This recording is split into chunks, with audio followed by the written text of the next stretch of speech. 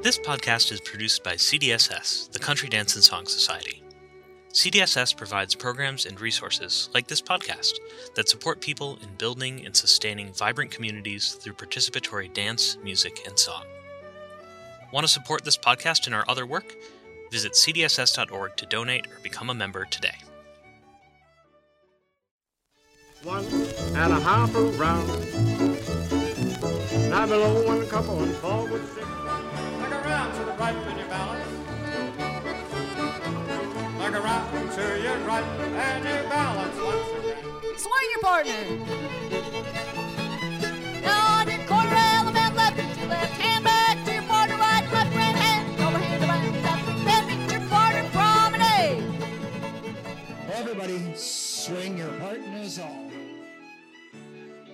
Hey there, I'm Mary Wesley, and this is From the Mic, a podcast about North American social dance calling. Nicely done.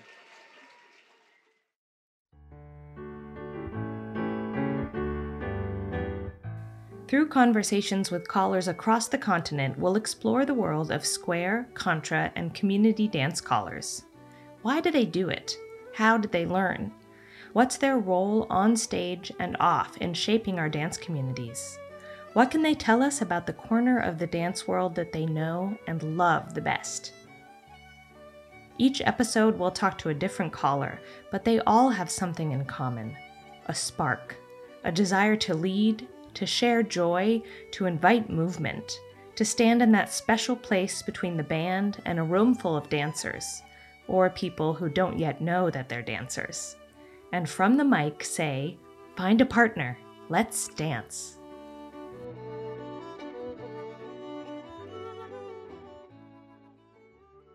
Hi From the Mic listeners, it's me, Mary, back with another caller conversation for you. This time we're headed overseas to the UK to chat with Louise Siddons.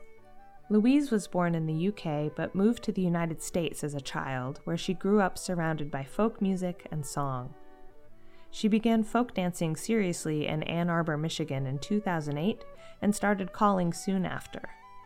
Now back in the UK permanently, she's known on both sides of the Atlantic as a contra, English country dance, and Ceilidh caller. Louise believes that we should invest in the evolution and sustainability of folk traditions and their ongoing relevance to contemporary culture, whether that's through gender-free calling or adapting dances for Zoom. As a caller and dance teacher, she strives to create a fun and welcoming atmosphere with her low-key and light-hearted stage presence. At its best, social folk dance is a living tradition that balances accessibility with challenge and discovery. Louise calls a mixture of modern and historic dances in a variety of formations and enjoys helping dancers discover the musicality of choreography from the familiar to the unexpected. We covered a lot of ground in our conversation, tracing Louise's involvement with communities in Michigan and Oklahoma and across the pond in the UK. I was also excited to learn about her work developing and teaching the practice of positional calling for social dance, which has recently culminated in a new book published through CDSS called Dancing the Whole Dance: Positional Calling for Contra. In the interview, Louise shares what it's been like to step into a leading role in the discussion about positional calling, and how her personal experiences on and off the dance floor have shaped her approach to dance leadership. Here's Louise. Hello, Louise. Welcome to From the Mic. Hello, Mary. Thank you for having me. It's lovely to be here. I'm so glad to see you. And where are you speaking to us from today? So I am speaking to you from my sitting room, which is in Winchester, which is in Hampshire in the UK. Beautiful. And what brought you there? Well, it's sort of a long story. I'm from here in the sense that I was born in London, and we emigrated when I was about 5. And then I lived all over the States for a very long time. I'm an academic. I'm an art historian by training. And so I came back here in January of 2021 on a Fulbright fellowship, and had been coming back every summer for 20 odd years. staying with family, things like that, and have always loved England. In some ways, always missed it. Although I think that's a bit of a misnomer because I don't remember huge amounts from when I was little. But in any case, was here for 6 months. About 3 months in, realized I didn't want to leave. So started plotting how to stay. And now I work at the Winchester School of Art. I'm a professor of visual politics and head of the Department of Art and Media Technology. Wonderful. Wow. So I didn't know that you had family connections in the area as well. That's great. Yeah. And so where in that trajectory did you encounter social dancing? Yeah, so I started social dancing in California, technically. I started doing historic ballroom dance. I went to the Dickens Fair, which is this event in the Cow Palace in San Francisco with friends. I was not enthusiastic about it. I had a certain level of skepticism, I think would be the safe word, about an event where a bunch of people pretended to be in Dickensian London. Did you wear a costume? They have yeah, exactly. But they have a dance floor, and we were sort of hanging around watching the dance floor, and my mother had taught me to waltz when I was tiny, like a box step waltz. So some dancer, like they have staff who have to ask the regular patrons to dance, and someone asked me to dance, and I was like, oh yeah, I know how to waltz. And of course they're doing like rotary waltz. They're doing not a box step in any form. And I'm determinedly trying to box step at this poor man who's trying to waltz with me. And in the unlikely event, I actually fell in love with the dancing. And so there was that. And then I also had started doing swing dancing lessons, and started with a friend who very quickly hated it, but I loved it. So I kept going. And yeah, so I was doing kind of really ballroom style social dance at first, and then got a job in Michigan at Michigan State and moved to Michigan in 2007, and couldn't really find any ballroom to do, especially that wasn't very student oriented, which felt a little uncomfortable as faculty. So a colleague of mine, Julie Levy-Weston, is a contra dance caller in Lansing, and she also worked at the Michigan State Museum. So she would put out on the public humanities listserv, like, contra dance in Lansing, it's free your first time. So I think it was the January 2008 dance was my first contra dance ever. And again, just was like, what is this magic? I need to do more of this. Immediately found the English country dance in Ann Arbor and started going to that.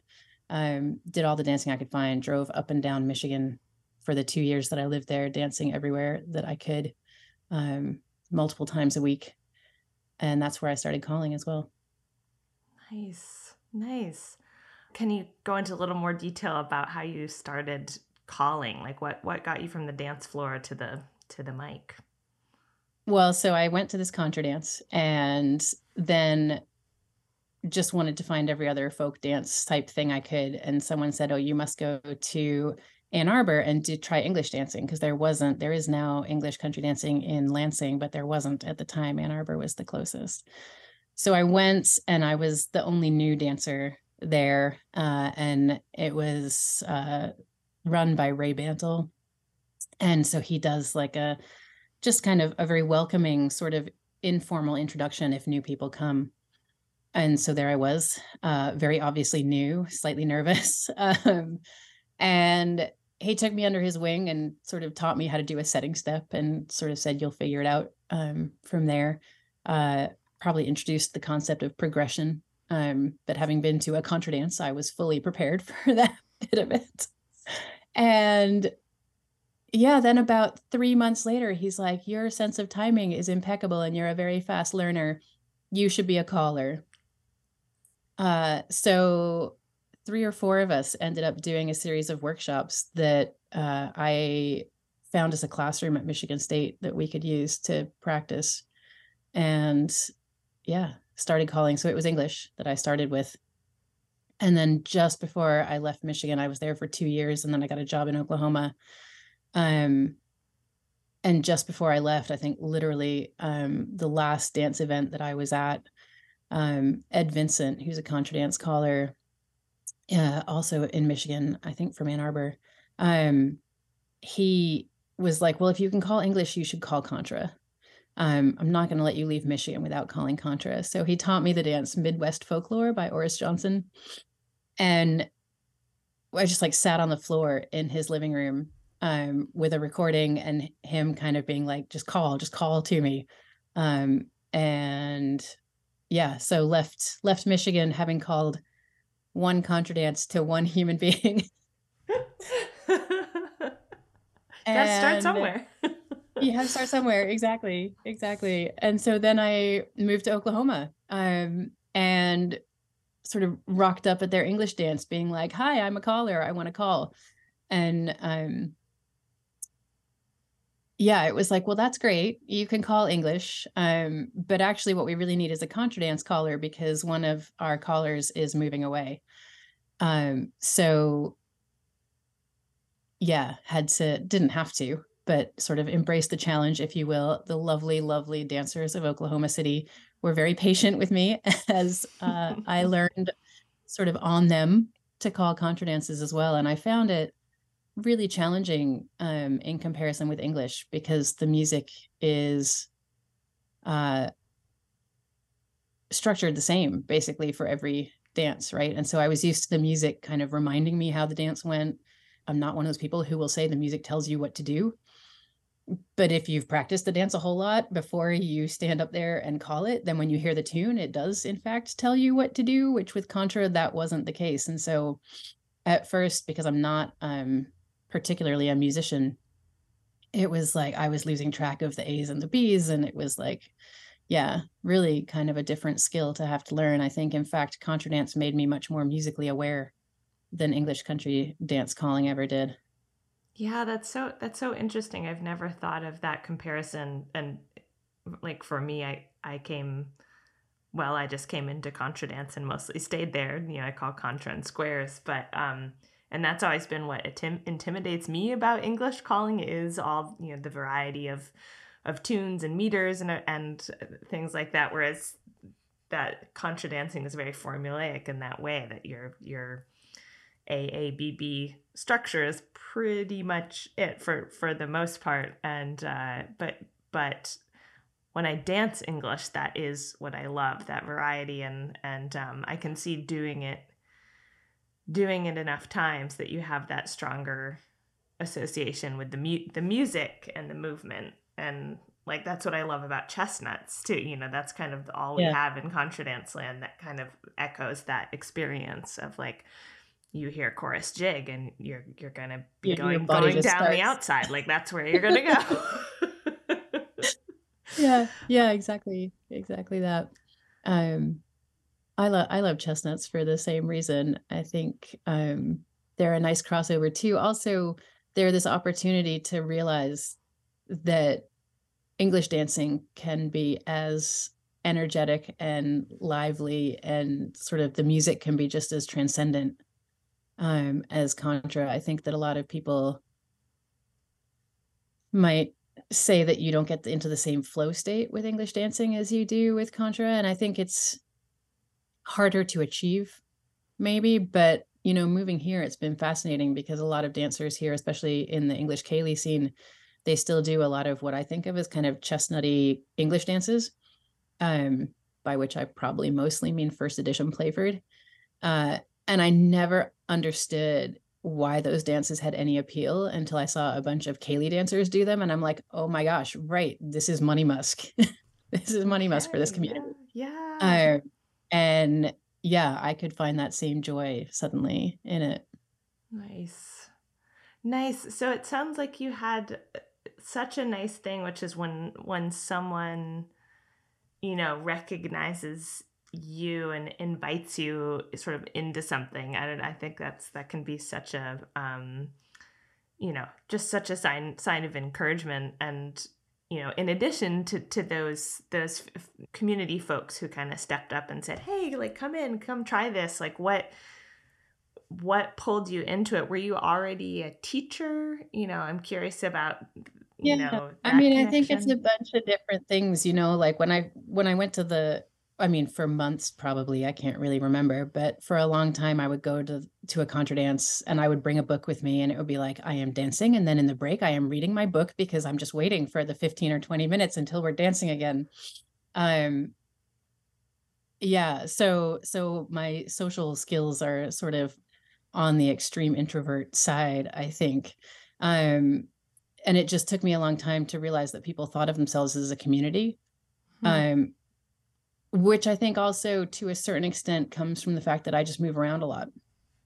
And so that sense of community was sort of precarious for me. It was built around kind of shared purpose rather than just all happening to be in the same place kind of communities.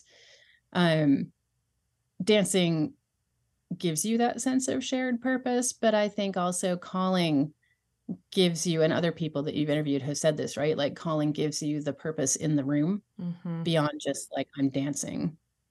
And it, for me, because I grew up in a family of musicians but wasn't a musician myself, it also gave me like, oh, this is how I have a purpose kind of in the world of music. That dance was not something that I grew up with necessarily. And so it was important to have that way to have conversations with my family that I couldn't have before. That was a sort of upside to it. But I think definitely the fact that I was a teacher already helped. And I had discovered I went to grad school to do my PhD because I wanted to be a curator, which is also this very kind of introverted way to be an academic, right? Like I want to find my art museum and I want to hide in the back with all this stuff. And my interaction with the public will be through exhibitions, not through direct contact, kind of. Um, and obviously, I mean, people who work at museums know that there's a lot of public facing stuff that you do, but it is this fundamentally kind of hidden away sort of task. And I discovered, because I had to teach for my grad fellowship, that I enjoyed teaching and that I was good at teaching, which I hadn't expected. And I think the way in which I enjoyed teaching was, I mean, I was lucky to have some brilliant, brilliant teachers to watch. And so as I was thinking really for the first time, like, oh my goodness, I need to develop this skill, I was watching what they did and aspiring to kind of do similar things. And one of those things is guiding a conversation, getting people to get somewhere themselves instead of just telling them where to go. And, that's such an obvious parallel to doing a walkthrough, right? Like, I don't want to just tell you where to go. I want you to understand why you're going there and how you got there so that I don't have to tell you again 9 times. Yeah, that makes so much sense. And so it's this distillation of one of the most fun things about teaching for me. I love that. Yeah, and then adding on this sort of 3D, physical, like embodied layer to all of that. Yeah.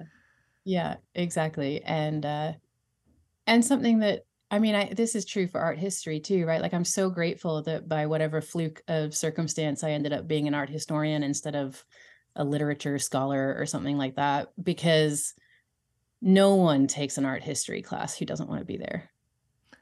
Like you really have to seek it out. Whereas Yeah. everyone has to take freshman composition and so, yeah, my whole teaching career, I've been teaching people who have self-selected to be present. And a contra dance is that too, right? Like even the people who are nervous and who are unsure chose to be there. And so you can just go in and be like, I am sort of wholeheartedly trying to make you happy about the decision you made to show up in this place. And that gives me the freedom, I think, to just be kind of unabashedly passionate about what we're doing together. And that's really lovely. Yeah. Yeah. So how did things develop once you started calling in Oklahoma? Yeah, so pretty straightforwardly, probably. I called a lot. I was really terrible at first and I got better. I think that one of the hardest things for me is not losing my temper. And so it was like a lot of life lessons for me, wrapped up in also just learning the technical kind of skills of calling. Um, And so, and like, again, not like losing your temper when things aren't going as you want yeah, them to, kind of exactly. Like in every way, hitting the right? Like I learning. remember Yeah. sort of this absolute like nadir of my calling career was like, I was trying to teach something. Lots of people in the hall were chatting. I couldn't hear anything. It was a really live hall. It was like a nightmare to do sound in. Um, the band was talking, the people on the dance floor were talking, like there were some confused people, and I just said, "Shut up." Which we've all thought in our heads a million times. Yeah, but like that's not supposed to come out of your mouth over the mic. And to be fair, to everyone in the room, they were very nice about it. A couple people came up to me afterwards and were like, it would really be better if you didn't say things like that over the mic. And I was like, yes, it would. We all agree on this point. And yeah, I feel really lucky that at that point I had learned this lesson about community, and I had a huge amount of respect for them for trusting. I was one of a bunch of new callers that were all doing workshops and learning together. And that the dancers trusted us and they wanted to help us learn. And so they were really generous about it. But yeah, things like that. And so I think there's a lot of kind of learning to be a little bit calm and zen. And I had a moment just last autumn.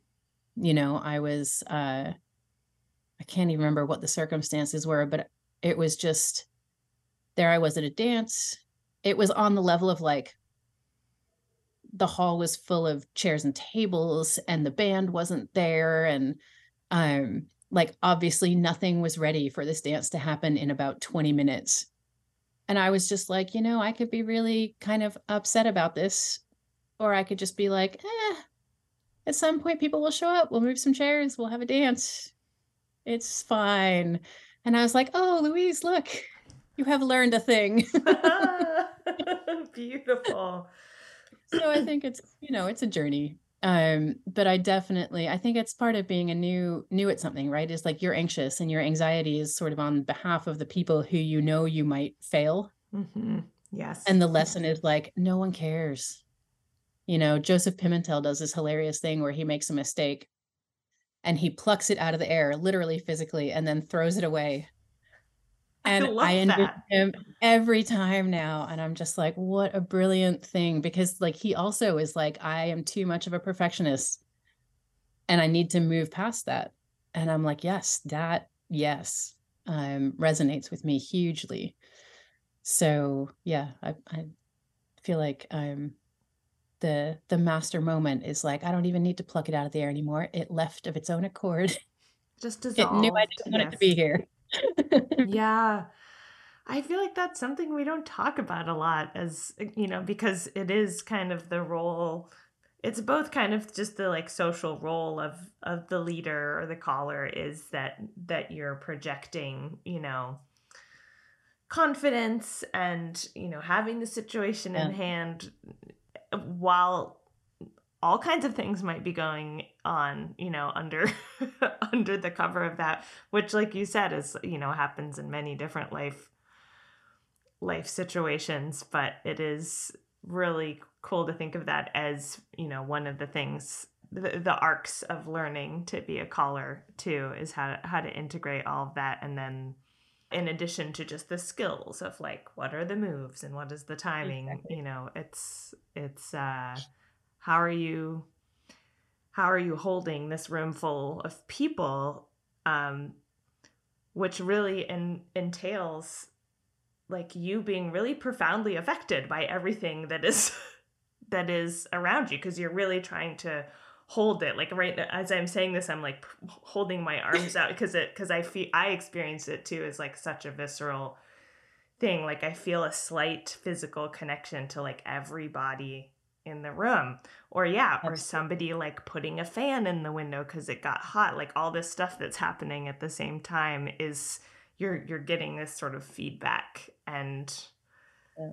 it's a lot to manage while then trying to like sort of say words over the Yeah. microphone.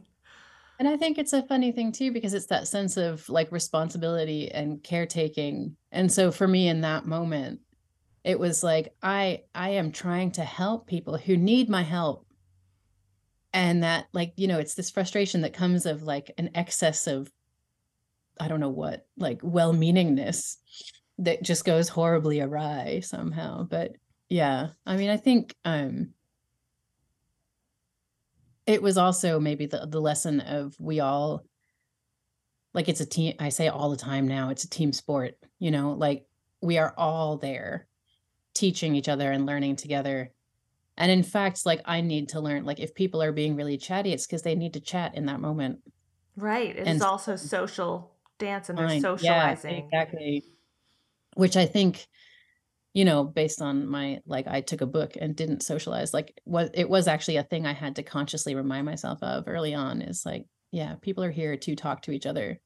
And I remember, the Tulsa contra dance, when I first started dancing there, it was like they would dance for 5 minutes and break for 10 and dance for 5. And I was like, what is this phenomenon? But, it was a group of people who just really enjoyed each other's company. And they were like, we're choosing to spend 3 hours of our time together. Here's how we want to spend it.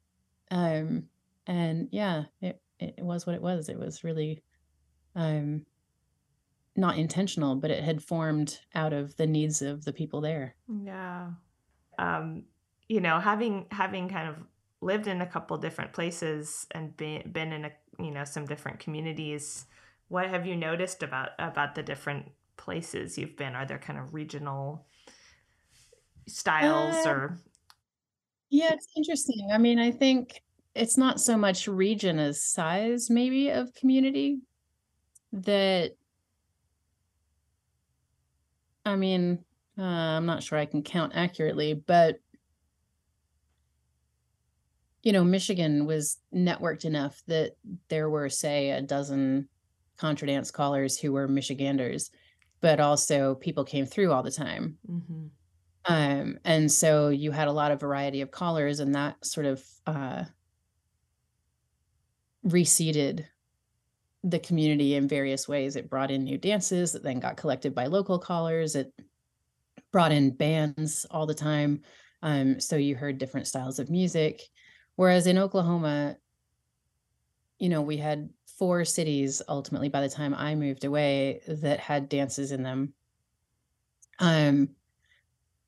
But we also only had about 4 callers, and we only had about 4 bands. And so people heard the same things all the time. So when I moved to Oklahoma, my perspective as a relatively new contra dancer, but one who'd already been to Pine Woods and kind of had been traveling all over the country dancing, because anytime I went somewhere for work, which I did a lot of, I would dance, right? So I had this kind of cosmopolitan understanding of what contra dancing was, and went into a community where people didn't really travel as much, and the callers had been calling there for decades. And so it was kind of a snapshot in time, in a way, of what contra dancing was in like the 80s. Even though it was 2009 by the time I moved there. And that's not entirely true. Like, obviously people traveled and they collected dances and things, but there was still kind of a diversity of choreography that I think had disappeared, certainly from the coasts, and was disappearing in Michigan. When I started dancing in Michigan, there were 2 square dances in every set at every contra dance. I mean, 2 in a row, as one does. Uh-huh. And by the time I was calling contra well enough to be traveling, I was being told, do not call squares.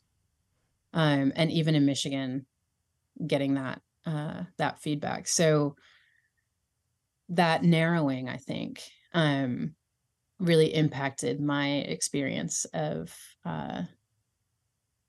how dancing was changing more than maybe regions did. And I appreciated the fact that Oklahoma dancers were willing to try things that if I was on a coast, I would have gotten sort of booed for calling. And so, I mean, it sounds like you got involved in lots of different facets of dancing in Oklahoma. Yeah, I mean, I was calling, and then the woman who was running the caller workshops left, so I kind of took that over. At some point, joined the board that ran, like, it was a statewide organization, is a statewide organization that runs the dances in Oklahoma. So I joined that board. And because I was teaching at Oklahoma State, the students there, we sort of had this moment where we realized there were multiple Stillwater people driving to Oklahoma City for the contra dance. And one of the students said, "Why don't we start a dance here?" And I said, "If you find the dancers, I'm happy to call." It was early enough that I was like, I need the practice. So yeah, became the advisor for the student club, called for free, for years and years and years until we got going. And they had a really healthy dance. And it was that dance that first went gender free in Oklahoma. And yeah, they were a great group, actually. And then we started a little Irish set group because I was sick of coming to the UK for 2 months, dancing Irish sets, and then going back to Oklahoma where there were none. Yeah. So I think to a certain extent, it was like, yeah, it's the kind of dance community where you could come into it and say, "Here's what I would like to do. Will you all do it with me?" So Irish sets was like a natural addition in a way, even though it wasn't part of the organization officially. We just kind of, yeah, there was a lot of freedom to do whatever we wanted. Nice. Yeah. I think a lot of callers step into organizer roles in different ways. Like in that example, it sounds like you're sort of already connected with your school community and an obvious person for students to kind of approach. But did that come naturally, and did you feel excited to sort of be part of shaping other opportunities for dance to happen? Yeah, I think,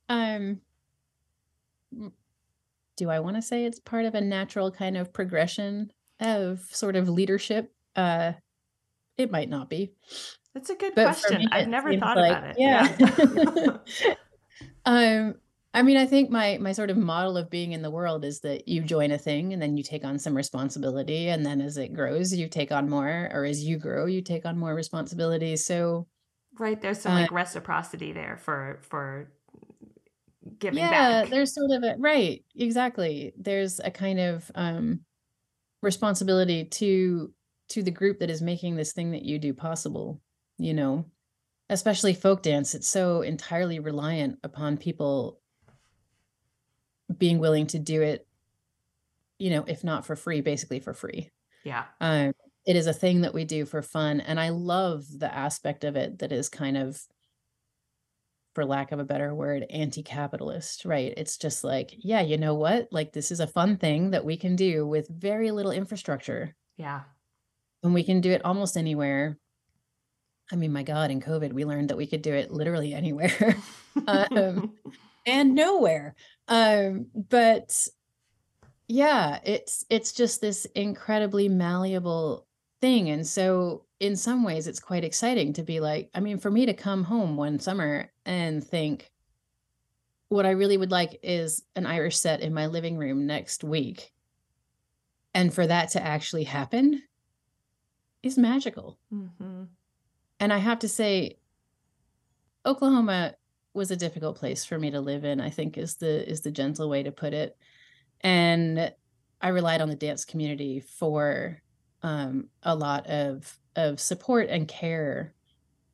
And it didn't universally give it, like, I mean, Oklahoma's dance community reflects Oklahoma as a social climate more generally. But key people really did. And so I think that really made me invested in making this community sustainable, right? Like in contributing to it. Because, I mean, I think across the country, across the world, social folk dance is a space for people who don't necessarily have easy social places in sort of the rest of their lives. So yeah, I enjoy organizing on like many levels, but I think part of it is about creating those spaces for people who don't have spaces, or who don't have the most nurturing kinds of spaces, or even just sort of well-rounded spaces. And to do that outside of a system where everything is sort of commercialized and yeah, I like reminding people we can make our own fun. Turn halfway, chain by the left. And hey, left shoulder. Back to your partner, melts down.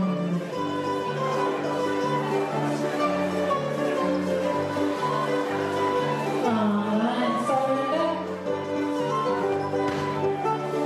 Do-si-do, just two of you. Two of you neighbor, balance.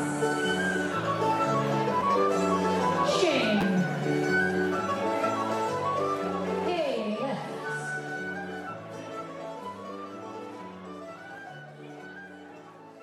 With your partner, meltdown. I think that that's such a strong element of our communities, is that there's the many ways that that people can pitch in and find a role or be involved in some way. Like, it's sort of very open source in that way. And it sounds like Yeah. you notice that as you travel around, and is it similar in the UK, and that's a Yeah, dance you know, landscape I'm less familiar with, but and I feel like it's like every community. The more you get to know it, the less you realize you know, right? Yeah. I love the dance community in the UK because it is incredibly diverse. I mean, yeah, I can go from a weekend doing super complex 18th century dances to a Kaylee where it's like drunk people being slightly chaotic.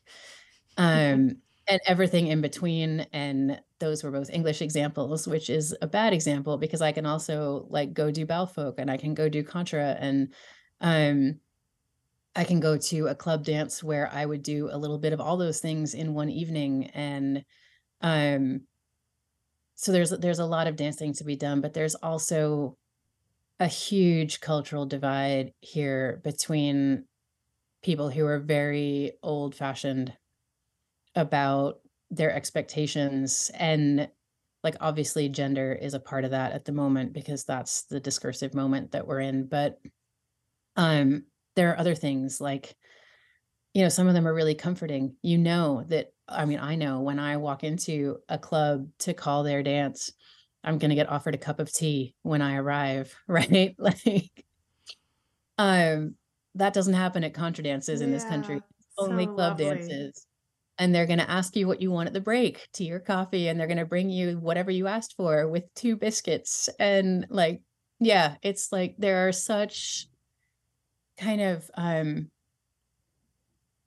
old-fashioned, that's the word I used before, and I'm going to stick with it, like modes of being in the world. And as someone who is unrepentantly, I think, nostalgic for a time and place that never existed, I love that. You know, it reminds me of my grandmother, and it reminds me of the ways in which foodways are about community building. You know, it's just as little things. And at the same time, like those are the dances. I mean, those are the dances that made me invent positional calling. Because they are the dances where you would never in a million years be allowed to use something other than men and women. Yeah, they're dances like I have been told off for asking someone to dance because their spouse is right there, and what was I thinking? It's a different kind of old-fashioned. Yeah, like there's just a whole bunch of like conventions that I think But then the flip side is like, you know, you have queer Kaylee, you have queer Contra, you have all of those things happening here as well. And I think, I mean, obviously in the States, there's debate around what we want our dance community to look like, what constitutes being welcoming and inclusive. But here it does feel different. Almost every dance, because as I accidentally became sort of the representative of positional calling, particularly in this country, people recognize me. Like the dance community in the UK is tiny. So having done a few festivals, like people know who I am. So they see me on a dance floor, and I don't think I've been to a dance that wasn't labeled as gender free and not had someone say something about how they didn't think that this whole gender free thing was necessary. You know, the level of unsolicited feedback I get about gendered and non-gendered calling is massive. And because all of that happened, I think largely because of the pandemic, and we were all stuck having conversations instead of dancing. I don't know. I haven't danced in the US since the pandemic. And so I have no idea if the same thing would happen if on a dance floor I would get accosted by someone every time saying, I just need you to know that I think larks and ravens are ridiculous. And I'm like, it's larks and robins now.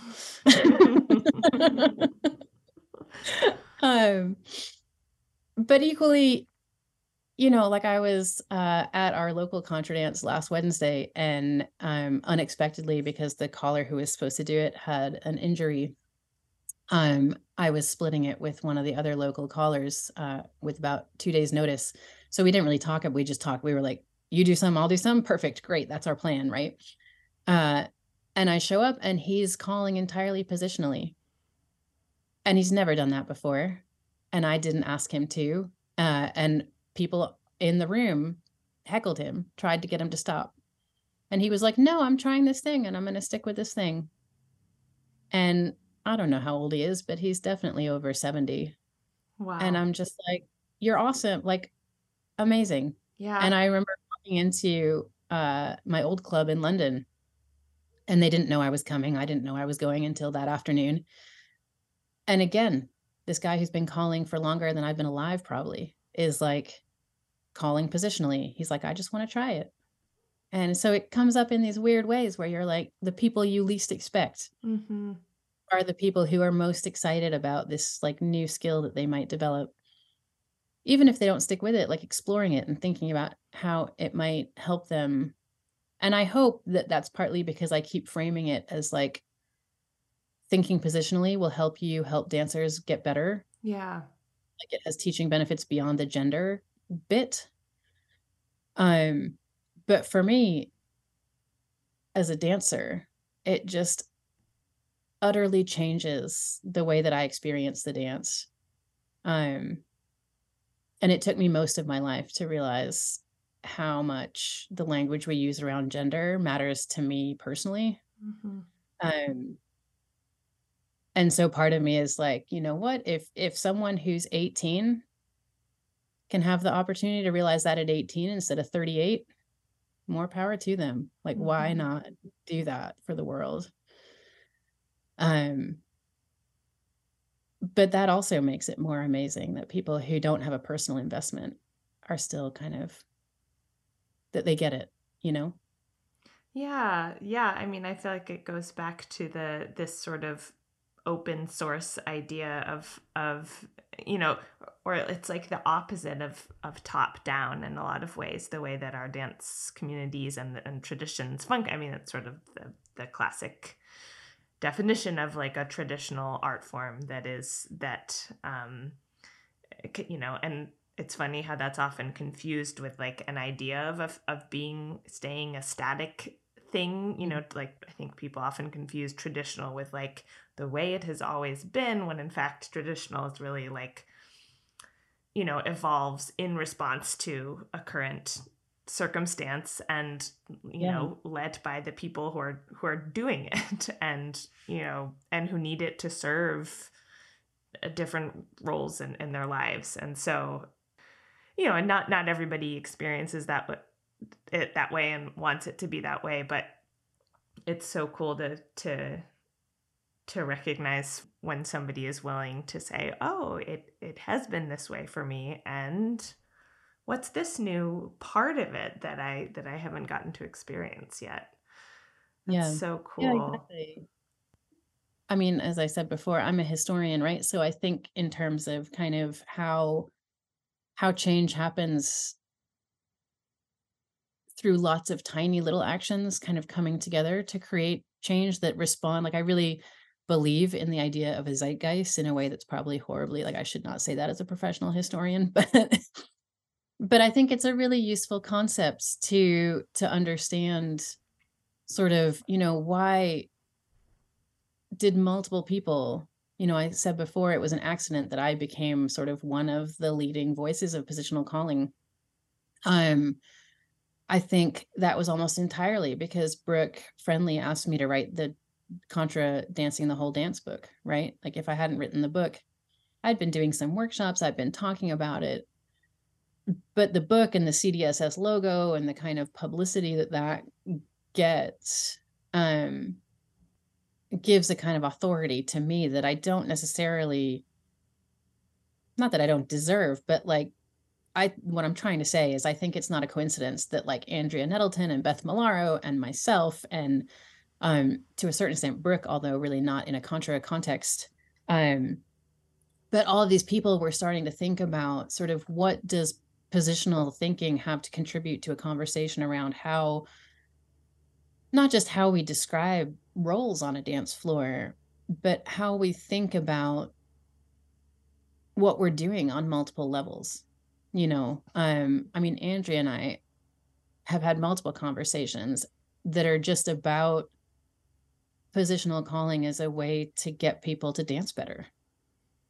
Which is why I'm so adamant about that aspect of it, because I'm like, I know from teaching new dancers that their dancing is more fluid, faster if they're given these concepts that you don't get when people are relying on certainly gendered role terms.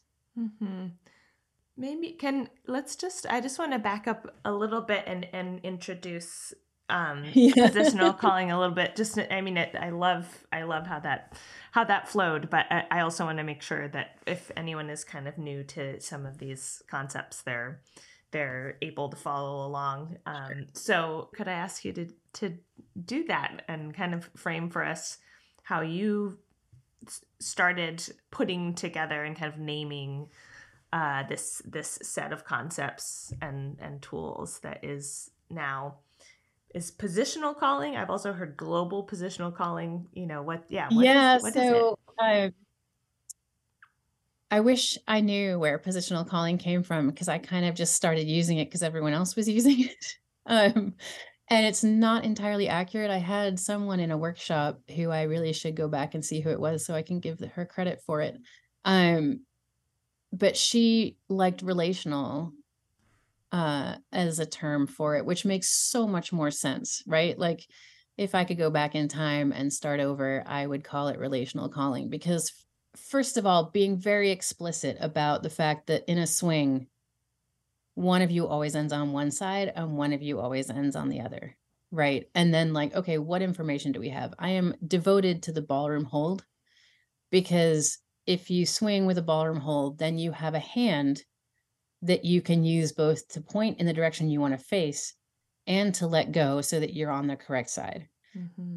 It's a weird rule, right? And it was fascinating because Chris Page, when he was talking to you, attributed this rule. He said it emerges in this one dance from 1942. And I'm like, what, really? Can we pin the rule-based swing to one dance in one moment? That is fascinating to me. I'm not convinced. Mm-hmm. But I think maybe what he was saying is like, that has always been the swing rule, like in a square dance. Right. But to realize that you can use it as a way to progress a contra dance was quite new in that moment. Yeah. because if you think about a lot of chestnuts, it's like you lead back up and cast down, and that's your progression. Yeah. In any case, that is collar nerdiness in the extreme, but So fun. or maybe historian nerdiness. I don't know. But this, like, it's the only figure in all of social folk dance, as far as I know, that has this random rule attached to it about where you end it. Mm-hmm. So unpacking that for new dancers and just being like, and like then when you're standing out at the end, what do? You swing and you face in. And that is so much more comprehensible than remember to cross over. Like, oh God, another arbitrary rule I have to remember. Right. No, you don't. Right.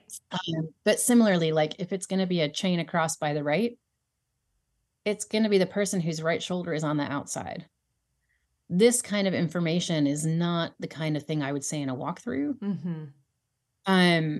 But in a workshop about dancing positionally, it's the kind of thing that I would say, like, if it's a right shoulder hey, it's going to be the person with their right shoulder on the outside. If it is an allemande right, it's going to be that person. Like there are patterns here. Like your outside hand is the functional hand. And if you teach dancers those kinds of rules, then they start to look for them and feel them. And, for me now, if someone says chain, I don't think, oh, that's my right hand. Right. I just put out the hand. Yeah. And as someone who's really bad with lefts and rights, that was like a key learning moment for me. Mm-hmm. Which is it? And similarly, like in the same way that we treat roles as these kind of discrete pieces of information, we treat figures in a walkthrough as discrete bits of information. So it'll, like, if you're doing the walkthrough, you'll have a caller say chain across and everyone chains. Now do a hey, right shoulder start, whatever. And then so they stop and they start. And for me, again, it was sort of, how do I teach this in a way that emphasizes the transition between figures rather than emphasizing the figures? And so all of that obviously gets elaborated into a whole bunch of things about how you do your programming and how you write your walkthroughs, and is there an introductory workshop and what do you teach in it? But yeah, as I said earlier, I think again, to me, what was the key insight was that it was making dancers dance better and learn more quickly. And so what had started out as a strategy to call without reference to gender became a strategy about teaching more effectively.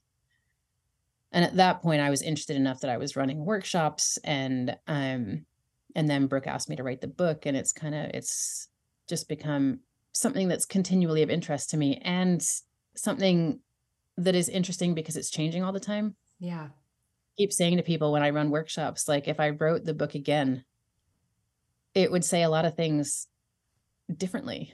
Right. And so the book for me is like this moment in time of like, this is what positional calling looked like when I wrote it a year ago. Yeah. There might have to be some further additions, which is always true, but it's that's the folk process, right? Like, yes. It's like, I'm going to put this idea out in the world, and then you all are going to make it better. Yeah. And that does happen, I think, organically, by people discovering what works and what doesn't.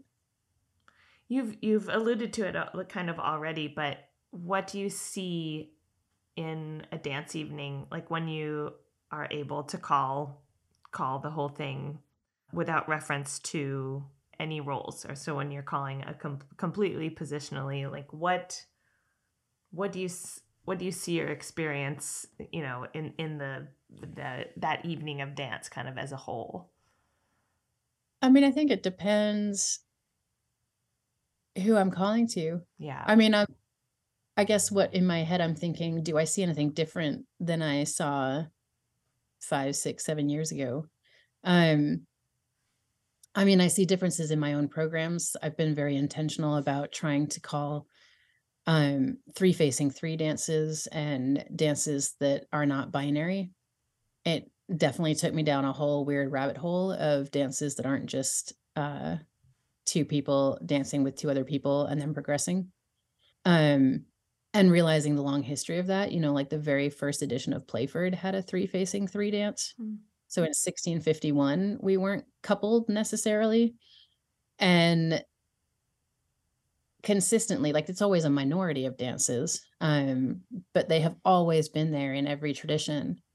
And to me, that says there has been a continual community need for dances that go beyond the binary structure of a duple minor set. So for me as a historian, but also as a caller, that's interesting. And for part of the pandemic, I lived with 2 other people, and so we were Zoom dancing and trying to adapt things for 3 in a way that made me think differently about choreography and was sort of exciting. Like, I think that there is a danger in any group activity for things to narrow. For me, it's one of the ironies of the controversy over positional calling.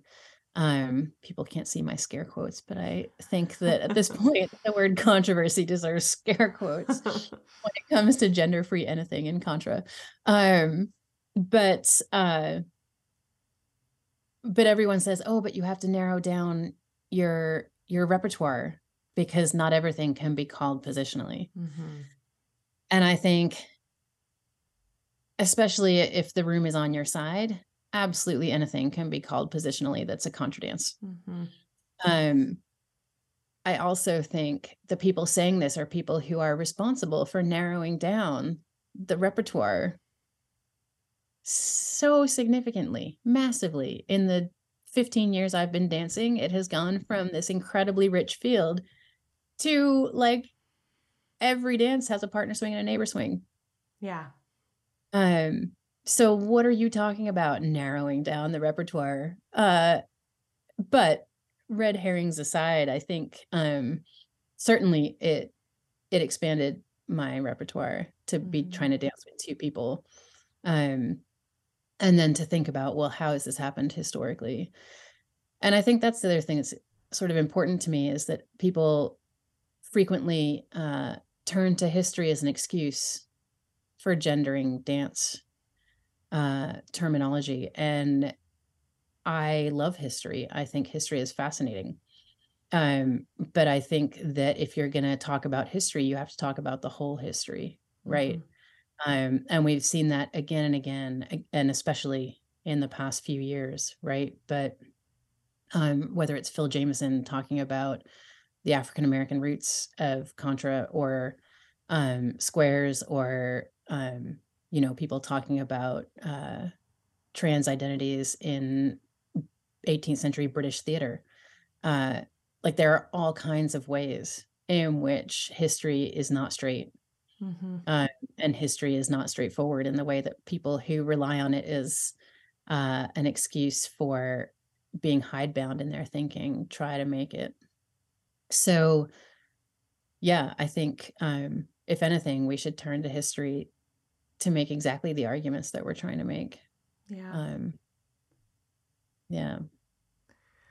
And you said you kind of started engaging in this exploration to really address something that you were experiencing going to dances yourself, and so you were kind of like, okay, like this is I was hesitant to use the word like problem to solve, but like this is the challenge, this is a set of circumstances that you wish could be different.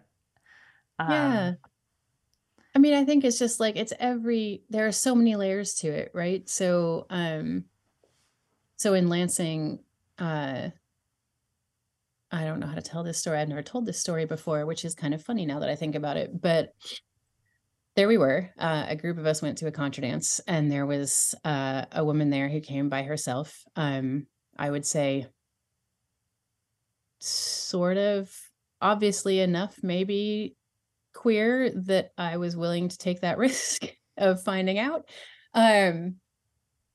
But yeah, so there we were, and she was new to contra dancing, and so I asked her to dance. I was confident enough at that point that I was like, I can help new dancers like succeed at this, and it's something that I enjoy. And also, she was gorgeous and whatever. So there we are. but it was like, oh, I'll be the gent because you're new. And like, what is that about? Ooh, yeah. There's a lot Right? there to unpack. There is so much there, and yet people do it all the time. And it's like, one of these roles is not harder than the other. Like, and even if I don't know, I mean, even if it were, is beside the point, because in fact, they are symmetrically difficult. They are equally sort of complicated or equally not complicated. But so like the internalization of that hierarchy when it has nothing to do with the choreography of the dance, I think was something that I didn't recognize until it was taken away. Yeah. And then we went gender free at the Stillwater Contra. That was my student group in Oklahoma. And they didn't I'm sure it was still Larks and Ravens in 2017 is when they switched. And so they were like, we're going to come up with our own terms. And I said, that's fine. But we have to come up with something. They came to me and said, what are the rules for new terms? And I said, the rules are 1 syllable, 2 syllables. Because then I can sub them in without thinking about it. And So can I ask, was the student group, was it a queer student group or just a it was just the student contra general group. student Yeah. contra, but Yeah. that was something they wanted for the structure of that it was group. like, I think, I don't want to put words in their mouth, but I think basically it was like they were almost entirely women. We had one guy on the committee at the time. And they wanted to dance with each other, and they felt obligated to line up in hetero pairs if that was possible at the dances. And I think even though there were some dancers who would switch roles, like from Oklahoma City, who would come to our dance, they weren't sort of clear necessarily on when and whether that was okay, and kind of, making sweeping generalizations. I would say that my students at Oklahoma State really liked having permission to do things. Yeah. And anyway, so I was like, okay, you can vote on new terms, because they wanted to make sure that it was kind of democratic how they chose these new ones. So we did a dance where the first half I called Gents and Ladies, and then in the break they had the vote. They had like a giant poster with all the options. And then the second half I would call with whatever we chose. So they chose Chutes and Ladders. That's really fun. Yeah. Yeah, it's funny because it doesn't translate. Like in the UK, the same game is called Snakes and Ladders. Oh, And it's snakes that you slide down. So I have to explain it all the time now in a way. Gosh. Yeah. Yeah. But anyway, so we were Chutes and Ladders. We switch over, and it was amazing to me. Like they had same room full of people, right? And they had all been dancing one way before. And then the break happened. We voted Chutes and Ladders, and almost probably the first dance, people were turning to each other and going, which role do you want to dance? And they were dancing with each other like in completely heterogeneous kind of partnerships. Like it was just like, oh, I would like dance with you.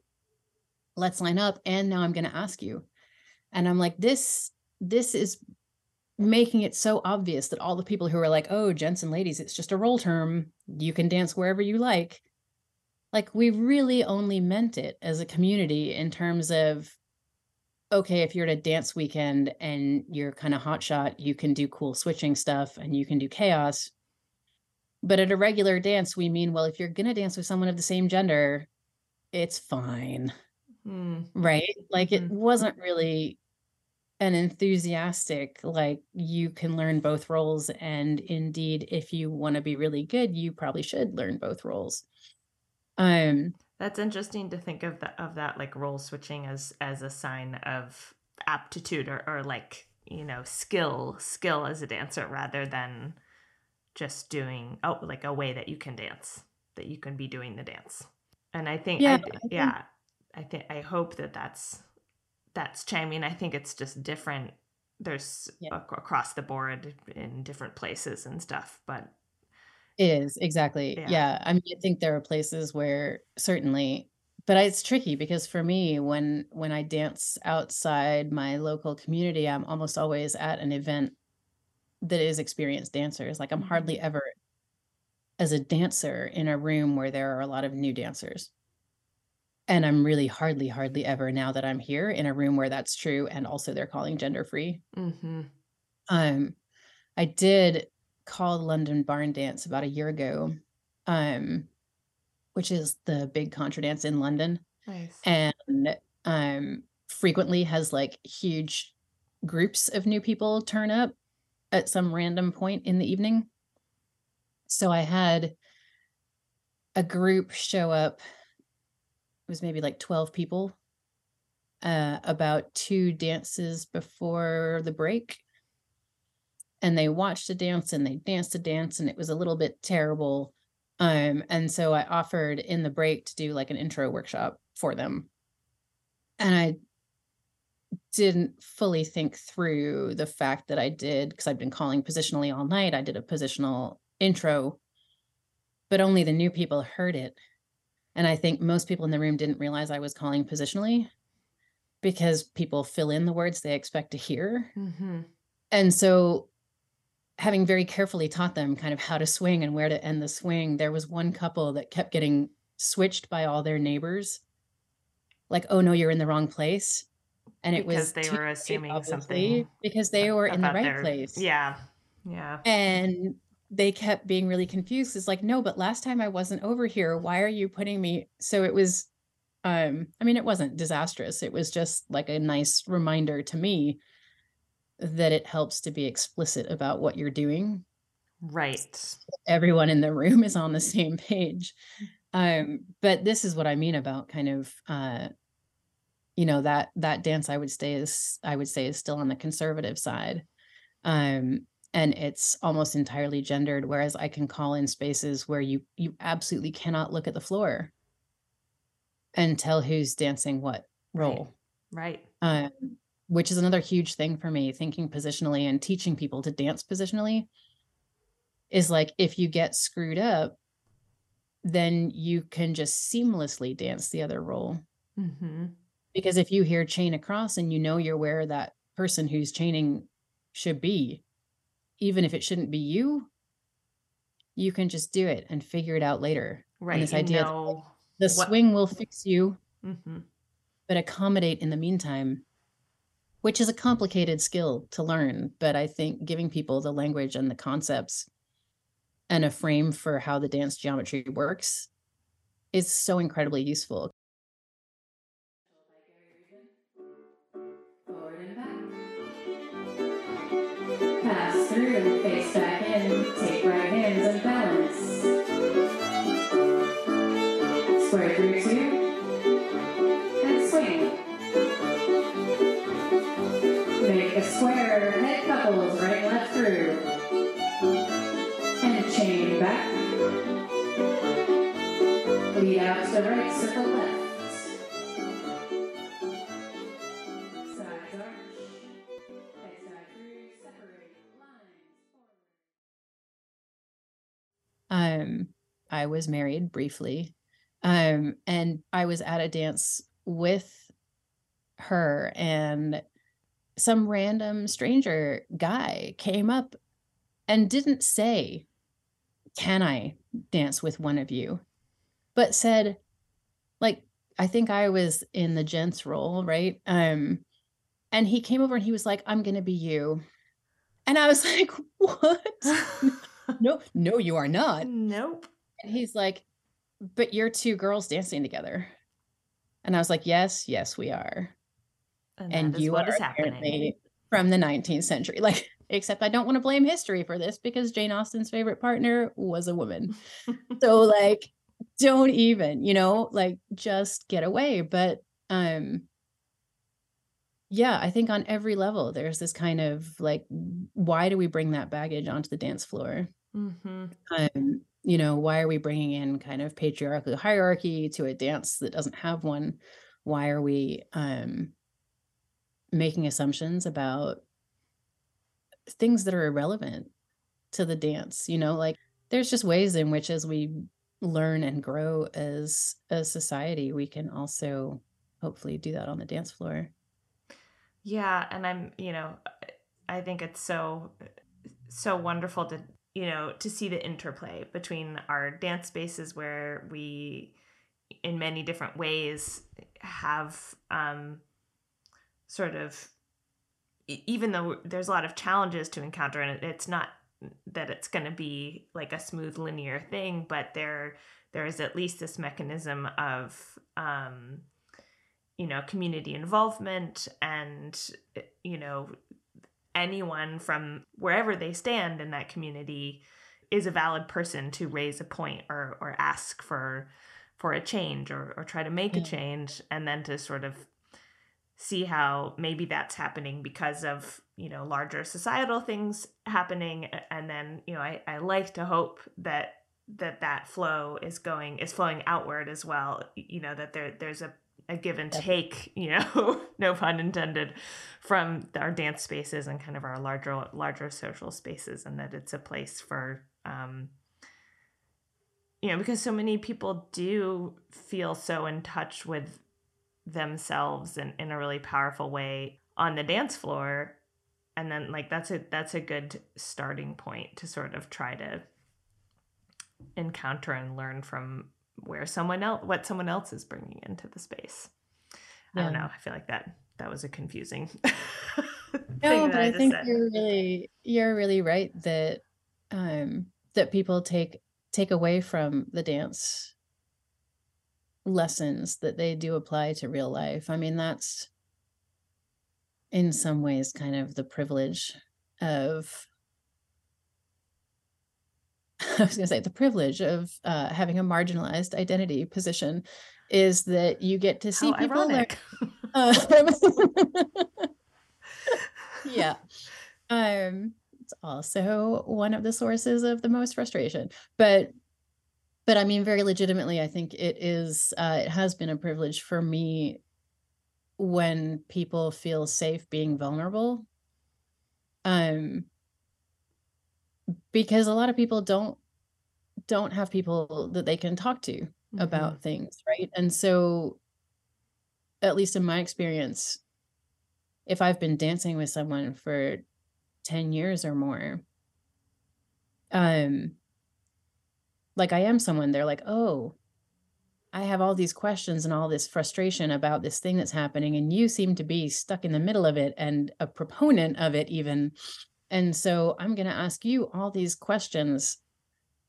And it can feel quite hostile, I think, at times. Like people don't realize what they're asking. But if I'm in a space where I feel like this is a conversation I'm equipped to have in this moment, then I do try to have it as sort of openly and genuinely as possible, because I've had people come back to me and say, my niece is trans and I never understood that. And it's like, if gender-free dancing helped you understand that, that's so powerful. Yeah. And if anything I said helped that process happen, like that really does. I mean, yeah, I don't want to minimize the level of alienation that people feel in dance communities, but every now and then you have that kind of interaction and you're like, oh, yeah, we all kind of have a role to play in this. Yeah. What's kind of on the horizon for you right now? I mean, of course, acknowledging that we're all sort of still in the process of like finding our bearings again after 3 years of pandemic and figuring out what's going on.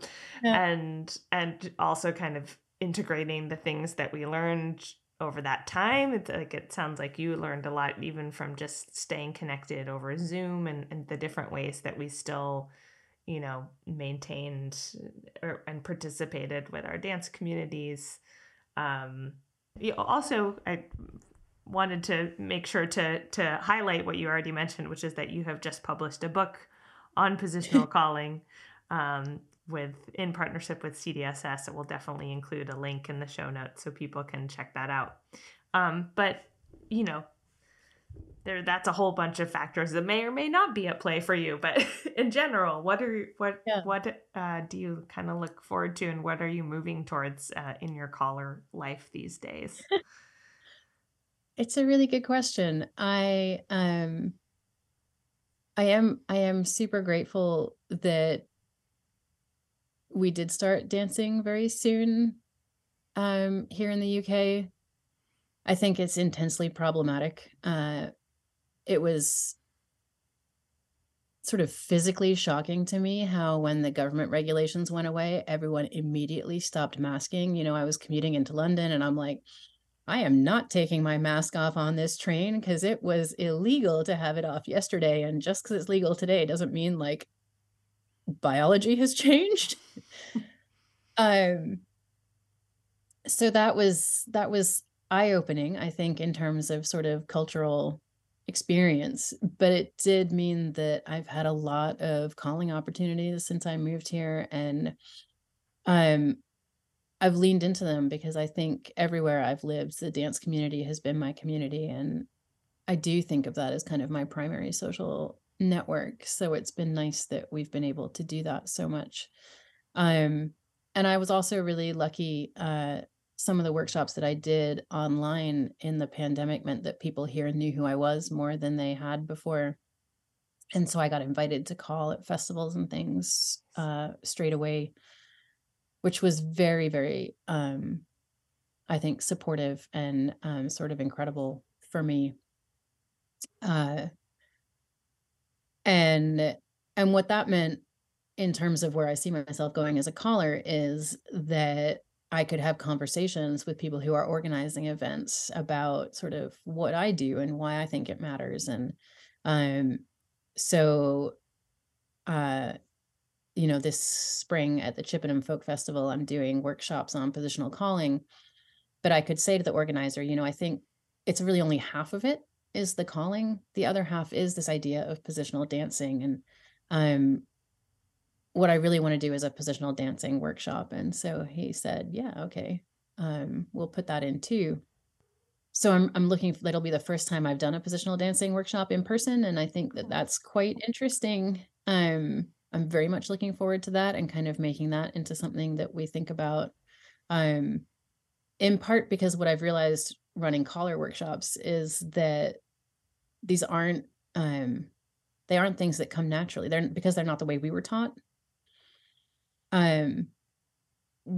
You have to retrain yourself to think that way and to teach that way. And so having a workshop where you can do it as a dancer then allows you to transfer that sort of physical knowledge into when you're thinking about it. I do love running workshops. My firm belief is that I enjoy teaching because I learn so much from it. And yeah, so I'm looking forward to that in a variety of ways. I'm going out to California to do Heydays. Nice. So I'm looking forward to doing a bunch of English calling in addition to Contra. So yeah, I like that I get to do a mix. I'm really sort of happy about that. And I'm not good at doing nothing. So I think dance is a really important way for me to do something very different from my day job. But still be working. Yeah, still be occupied, channeling your energy. Yeah.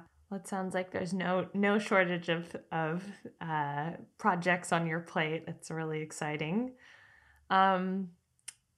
Let's see. I usually have 3 questions that I close with, but before I do, is there anything that we haven't covered or anything that I just haven't asked you about? The thing about positional calling, I always get asked in workshops, why do you think positional calling is the answer? And I try to say every time, and usually repeatedly, I do believe in the power of repetition, that I don't think it's the answer. I think that it is an incredibly useful and interesting and fun strategy for teaching and calling. But that idea of like, we find the ultimate solution and then we're done is so antithetical to the idea of a living tradition. And Pete Seeger has this gorgeous line that I never remember about how folk is a process, not a thing. And absolutely, like, this is where we're at now. But I sort of love that the positional calling book is already out of date in my head. I still think there's a huge amount of value in there, but part of its value, most of its value, is about how it starts a conversation that I hope will then have more people than just me coming up with answers. Yeah. I And the think other that's thing that I happening from wanted my perspective. Yeah. Yeah, I think it is too. I mean, I love it. I have this huge file of notes of like things people in my workshops did better than I thought of doing. But the other thing I always get asked is about squares. And can you call squares positionally? And I always again say that I am not enough of a square dance caller to answer that question. My instinctive response is no. The architecture of squares is 100% built around this binary relationship, and you have to name those somehow. But equally, I keep saying to the square dance callers who come to my workshops, like, you all know more than I do. Like, if someone wants to organize a let's figure out if we can call squares positionally workshop, I am there for it. I would love to be part of that conversation, and in like an audience almost kind of way, because I know nothing. But I just think every time you think through something from a new perspective, you learn something, even if it's like, wow, you're right, Louise, this is not going to work. Like, we would all learn so much about how squares are put together. Yeah. So please, someone organize that. Yeah. Yeah. No, and I'm so grateful just for this opportunity to hear from you and like start to learn a little bit more about what's happening with positional calling, because it's certainly on my radar. You know, for me personally, I've definitely been in the gender-free role terms realm, like, very solidly for many years. And yeah, it's so interesting to sort of trace the different points. Like, when did I start to just not be able to look at a room full of new dancers and say, choose who's doing the gents role and who's doing like it, just not being able to do it anymore in that context. And then yeah, so appreciative of the many different people who are talking about this and giving us new ideas to try and play with. And so, for me, positional calling is like starting to come into the sphere of things that I could play with and learn from. And one thing that I'm still grappling with, just as a total beginner thinking about these concepts, is, you're kind of describing in squares, like this whole challenge of like getting away from binary thinking, which we are all trying to do in many ways as well. But describing squares as sort of depending on a binary, like, in some ways that could be argued for contra, like having two pairs in a minor set. Or sometimes when I think about, as I have, even, I probably wouldn't have called it positional calling, but I have in many situations tried to think, how can I describe this without role terms, exactly. For all the reasons that we want to do that, but I often do come down to like a right hand side and a left hand side, or in a circle mixer, it's like the inside person and the outside person, and so to me, I'm like, isn't that still like a binary unit, and like how do you sort of expand out of that in the lens of positional calling? Yeah, I mean, I think absolutely, like any dance that has a couple at its core is gonna have a binary geometry. Which is partly why, as I started to think about this, I was like, oh, if we stop focusing on that binary as the core dynamic of the dance, it opens up other possibilities, right? And so whether that's you have two partners instead of one, and so we introduced a three facing three, which like I had always been using three facing three dances for things like teaching a room full of inexperienced dancers how to do contra corners, because it's so much less confusing in a group of 6 than in a long line, right? Yeah. But there's nothing inherently wrong with a binary. Right. Like, even from a critical theory kind of super academic perspective, the problem with the binary is the hierarchy. Yes, the gents rule because you're new kind of thinking, or or like the lead and follow only thinking. right, yeah, that if you're a gent, you're a lead, and you are the one who can initiate flourishes, et cetera, et cetera. Like all of this baggage that comes into the dance because we've imported the hierarchical part of this binary structure. You know, I mean, I remember being an undergrad in some feminist lit class being presented with a list of like, here are binaries. We can put all of them in a hierarchical relation, and thinking like, well, only if you value that side of the list more than that one, right? Like, as someone who consistently roots for the underdog, let me tell you about the positive power of losing. Like, so I think like releasing ourselves from the expectation that every binary has to have a good one and a bad one, whatever that means, right? Is quite important, and it's not the binary itself that's a problem. It's just, can we make that egalitarian? Can we make it something that everyone has access to? And I think, you know, while I fully understand the advice that you only pick one side and stick with it if you're a new dancer at a contra dance, I also think there is value to saying, pick one side, and then if you didn't love it, try the other side. Like, you're new, you're going to be messing up all the time anyway. There may be a side that feels better to you, you know, and that can be for all kinds of reasons.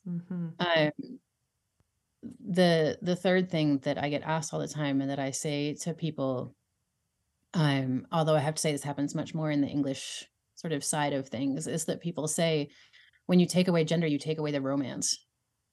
And setting aside the very obvious, like, yeah, only for you, not for me, right? Like I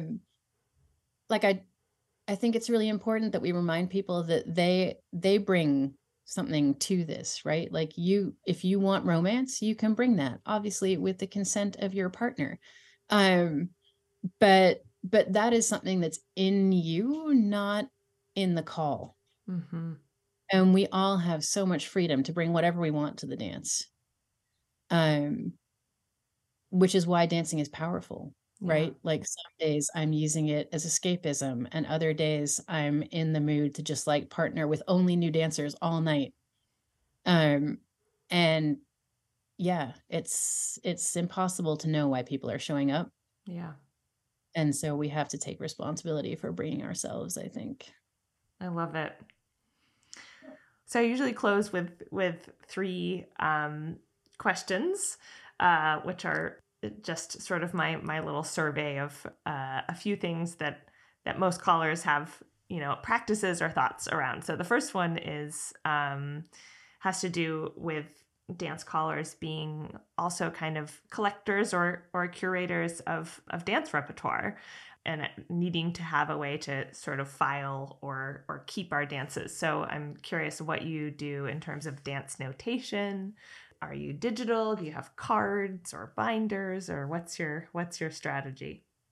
Yeah, so I started out with a Word document when I was like brand new, and quickly switched to a FileMaker database.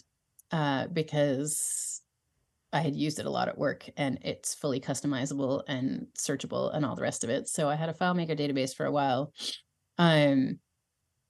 which was the closest to ideal I think one could get in terms of me traveling a lot, portability, accessibility. You could back it up in a bunch of places. And then I can't really remember why, to be honest, but I started handwriting cards, and I realized that I love the experience of I mean, I'm, an artist and an art historian, and like, I love craft. And so crafting my cards becomes this like really lovely thing. But also I remember the dances better. Like, science tells us that if you handwrite things, you remember them. And I was really like having an uptick in my calling and finding that physical aid to my memory quite useful. Also developed this sort of arcane color coded, and it's not color coded. I feel like we have seen examples of color coding on this podcast that I have two colors, black and blue, but they mean something to me. And that was not as easy to do online and sort of finicky. Whereas when I'm writing out a card, I can just switch pens very, very fluidly. And so I have paper cards. I mean, I'm a pretty avid collector. I try every dance I call to call at least one dance I haven't called before. And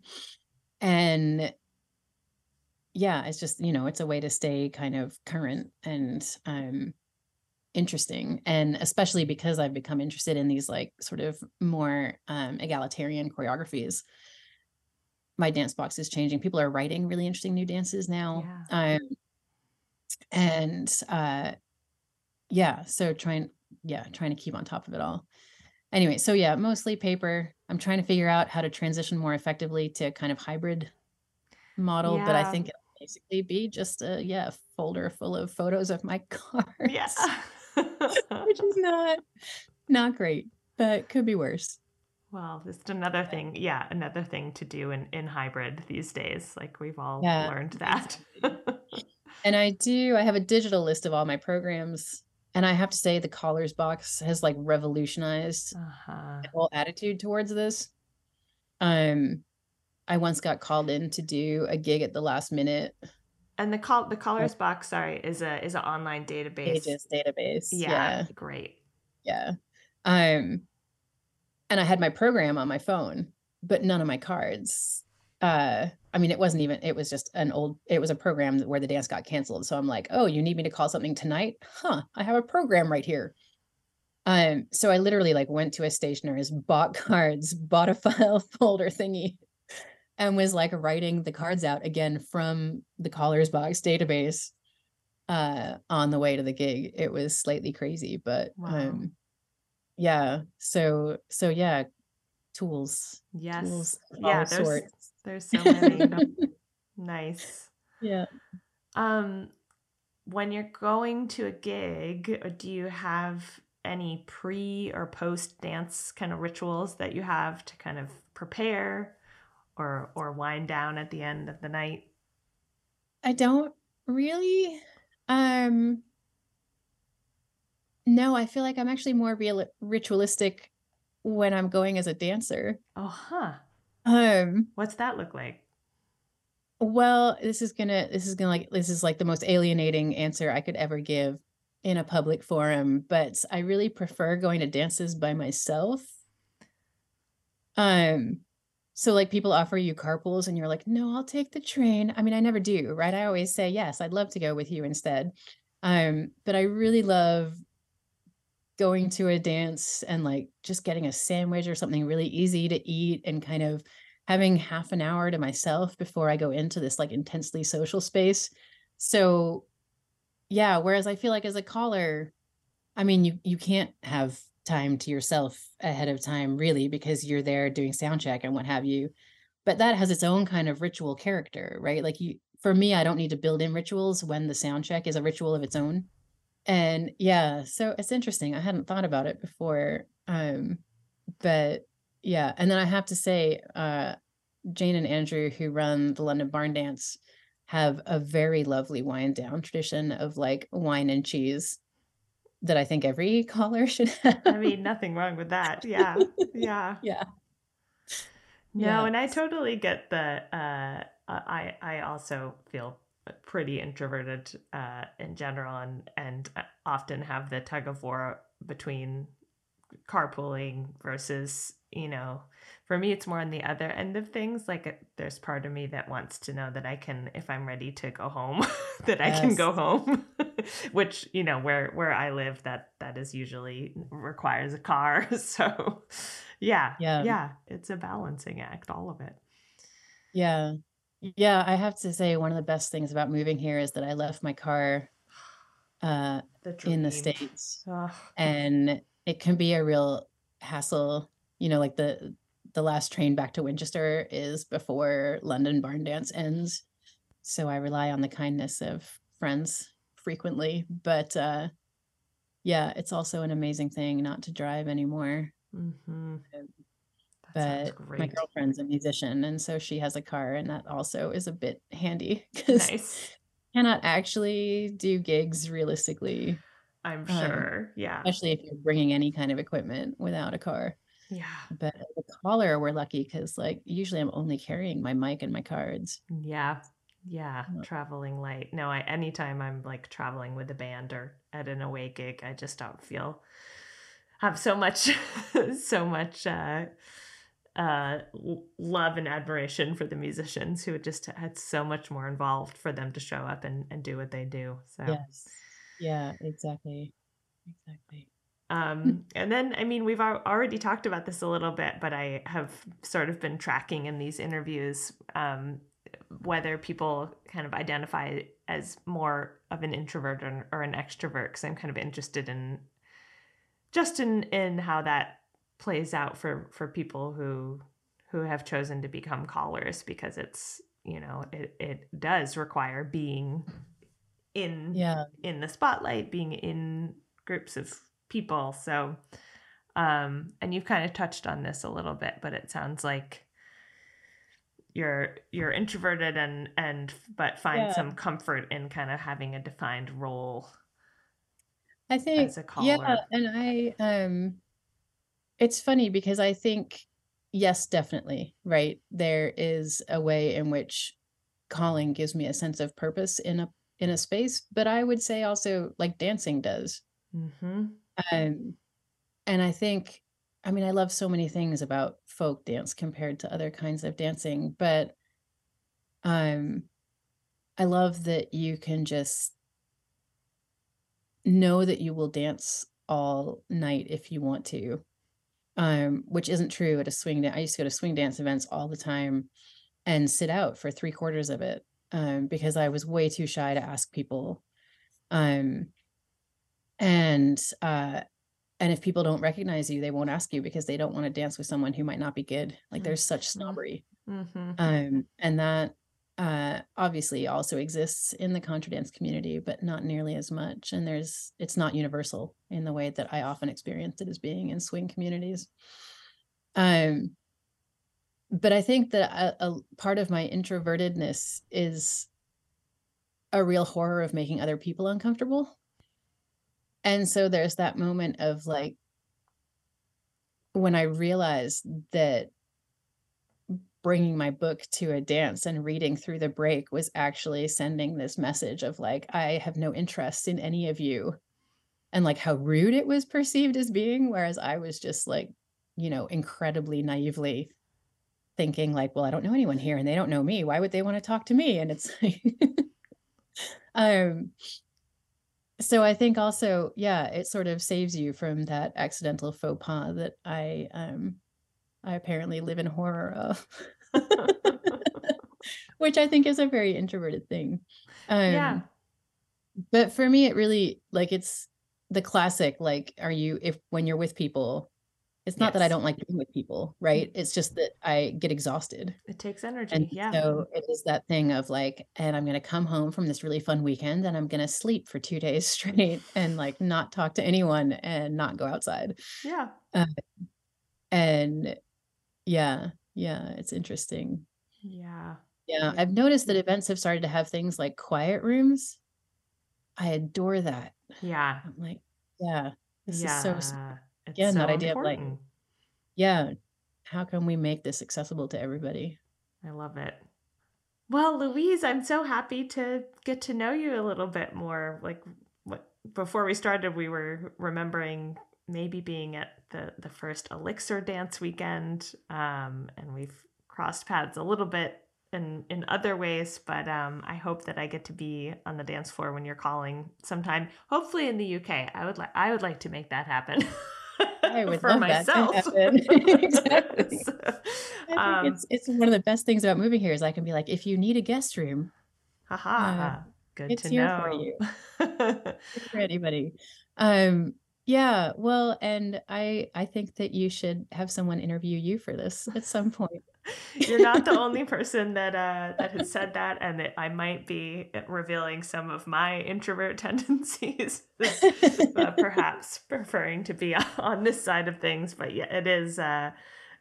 Yeah, it would. I've been thinking about that because, yeah, I've got my own stories too. But I just love this opportunity to talk with fellow callers, and that Zoom is allowing us to connect, and allowing me to connect with folks all over the place. So thanks for helping us, visit some of your world, and enjoy the rest of your day. And yeah, thanks for dropping by. Yeah, thank you so much for having me.